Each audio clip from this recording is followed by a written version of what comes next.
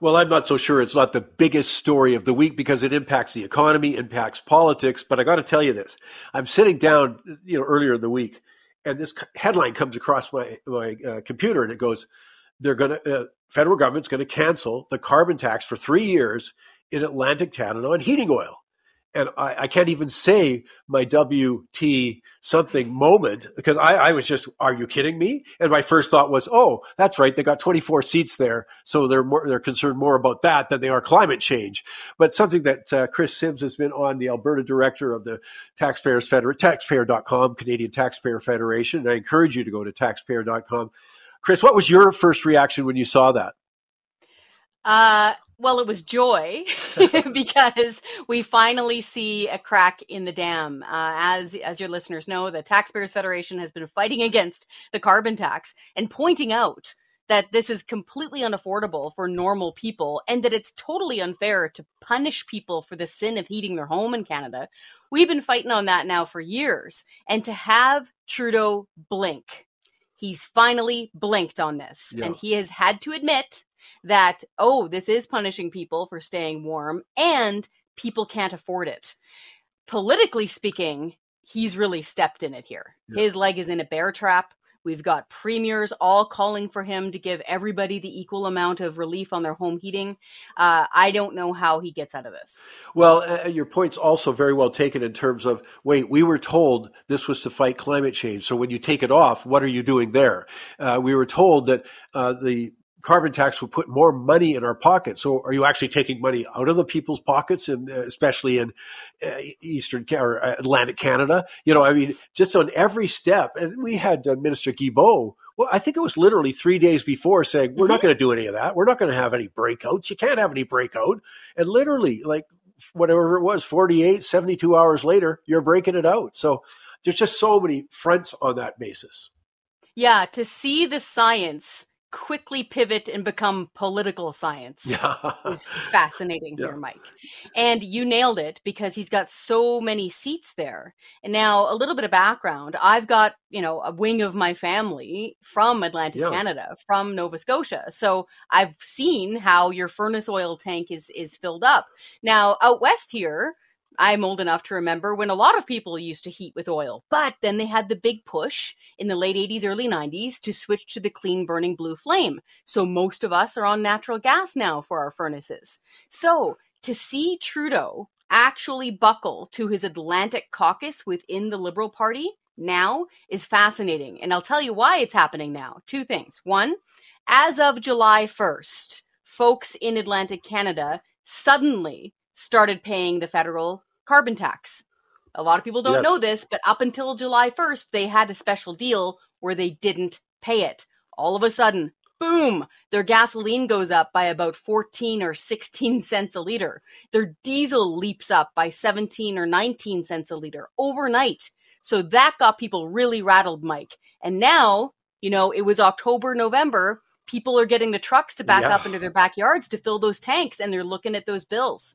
Yeah, I'm really glad you've made that point because, depending where you are, that's where you're focusing on whatever impact of any tax. So in British Columbia, we don't even get a rebate out here. That's still one of the things I wish people would understand.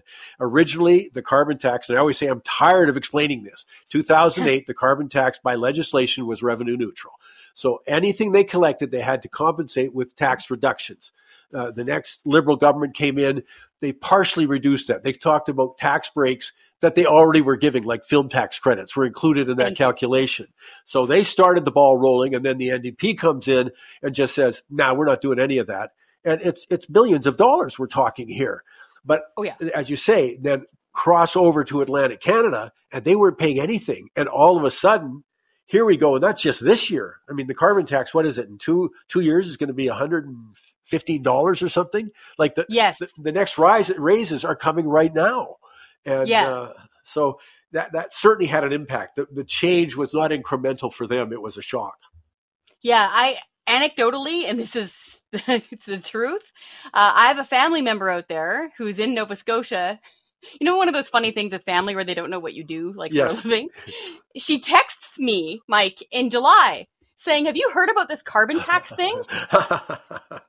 This is really expensive. Why are they charging me this? And this was just on filling up her vehicle. This wasn't even touching home heating. And so then this is where we get into the really serious brass tacks. So Trudeau blinks, realizes that he's going down by the nose, okay, in Atlantic Canada. Now the rest of us, most of us use natural gas. All across the West, most of us use natural gas. Folks in British Columbia, even the majority there, use natural gas, especially if you're up north.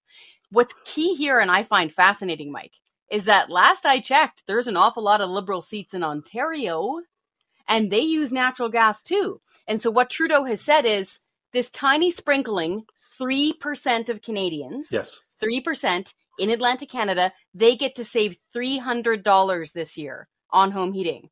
The rest of us, no soup for you. Yeah, and of course that, again, challenges their claim for a number of years that it actually puts more money in your pocket. Well, clearly it doesn't. The other thing, I'm just going to digress for one sec. I hear a lot of people saying, it's not having a big inflationary effect. And I say, first of all, you got to understand, people care what they pay. They don't care the comparison, from 2 years ago, So that's what inflation measures. It's the rate of growth of price increases. No, this is just, I went and I filled up my tank and I'm paying a lot more, or I'm doing this and I'm paying more. So it's sort of a red herring when they start talking regarding inflation, because if they do the big rise, and let's say they didn't rise for the next year, well, it would be zero rate of increase, right? And I'm still paying more than I can afford. So, correct. I mean, the point is I'm just fascinated because I say this has business implications, obviously personal financial implications, and I think it's going to be political implications because, as you said, who was it? It was Goody. Remind me of the woman who it's a Goody Hutchings, I think, made the pronouncement earlier this week, an MP. I'm sure she's a fine one, but saying, hey, if you want these kind of breaks, you better vote Liberal. Well, okay, that's outrageous. I felt she just didn't know what she was saying. But how about this? There's lots of Liberals elected throughout the country that aren't going to get a break. So why aren't they fighting for us? I think that's going to be uncomfortable. The Liberal gets up at a campaign meeting or, that kind of thing. And you go, well, why didn't you? You're supposed to represent us, not your party. You're supposed to represent us. And of course, they won't be doing that. So I think that's another sort of a beachhead that they're going to have trouble dealing with. Yeah, for sure. And even taking it to the macro level, if you take a look at, any political party leader or a prime minister, when they get elected, one of the first things out of their mouths after they thank their opponent is, even if you didn't vote for me, I will govern on behalf of all of you, because that is how our Westminster system of governance works. Okay. You cannot just say, oh, well, maybe you should have more Liberal MPs and then you'll be able to get a break on your home heating, which is exactly what the Minister of Rural Development said with her mouth out loud. So that was just a train wreck. But it's interesting because it's shown exactly what they're thinking and what they're saying. What we found interesting, many things interesting. One of them, though, is that the Environment Minister, Stephen Guilbeault, the one who said no carve-outs for anyone, we can't break the shield wall, has been nowhere to be found on this. From what I could see, he was not at that announcement when Trudeau made the announcement about the break on home heating. The only people that were there were those longtime members of Parliament, most of them from the Atlantic Liberal caucus, all grinning because they got a big win. And they only started fighting on it in August after the carbon tax kicked in their regions. Yeah, as I say, it's absolutely going to be fascinating. Most analysts I'm reading, or virtually every analyst, think this was a real political mistake. But again, it contradicts so much of what we've been told, and that's a hot issue because the Conservatives have made this an issue, so it already was supercharged politically. I just don't know where they run with the take questions. Where do you go with, I thought you were committed to climate? Where do you go with, I thought it was putting more money in our pockets? And obviously, as you say, it's a direct impact to individuals' cost of living at a time when we know from the polls that 50 to 60% of Canadians are having a really tough time. And that's before about another half of the mortgages have to get renewed, at much higher rates. So this is a tough one. Exactly. I think just politically speaking, taking off my CTF hat a little bit here, politically speaking, I think he's really painted himself into a corner here. Yeah. And I think that's why he wasn't at question period on Wednesday.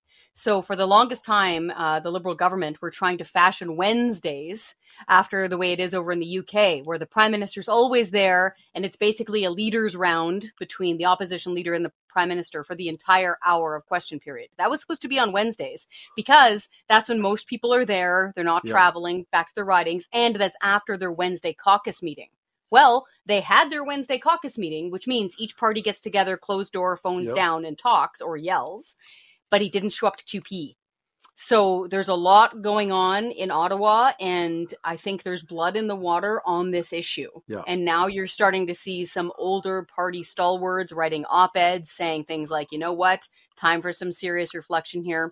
But when it comes to the taxes and the Taxpayers Federation, we think it's really important to drive home how much this is costing people. And to have the Prime Minister admit out loud that this is unaffordable for people to be paying the carbon tax on home heating, that's a huge win because he blinked. And now if fair is fair, if he really wants to govern on behalf of all Canadians, he's got premiers of provinces and in some cases, even their NDP opposition parties all singing from the same hymn book here saying, whoa, scrap the tax on all home heating. So furnace oil, natural gas, and propane. Yeah, and that's, as I say, there's no rationale why that's not happening. Kris, I know you're going to have a busy time with this at the taxpayer.com, Canadian Taxpayers Federation. And again, I love the work you guys do. I was thinking about this the other day. Seriously, people should look at the page, donate to the page, because you need advocates. And there's only about 3 sources I can think of for that, with the taxpayers being in this fight about our cost of living. That's really what it's about. And it's tough. As I say, I'm always frustrated when we don't appreciate there's people living at different income levels. And that problematic part has continued to grow to about 60% of Canadians are struggling right now. That worries me. Mike, it means a lot to us. Very quickly, folks, if you want to get in on this, politicians don't act unless they're pushed. Yep. Email your MP now. Like now they're super sensitive about this topic. Tell them, scrap it for everybody's home heating, because over the next 3 years, this is going to cost you around $1,100 extra just in the carbon tax on home heating. Yeah, thanks, Mike. That's a great point. Kris Sims, Director of the Alberta Canadian Taxpayer Federation. Thanks, Kris. Thanks, Mike.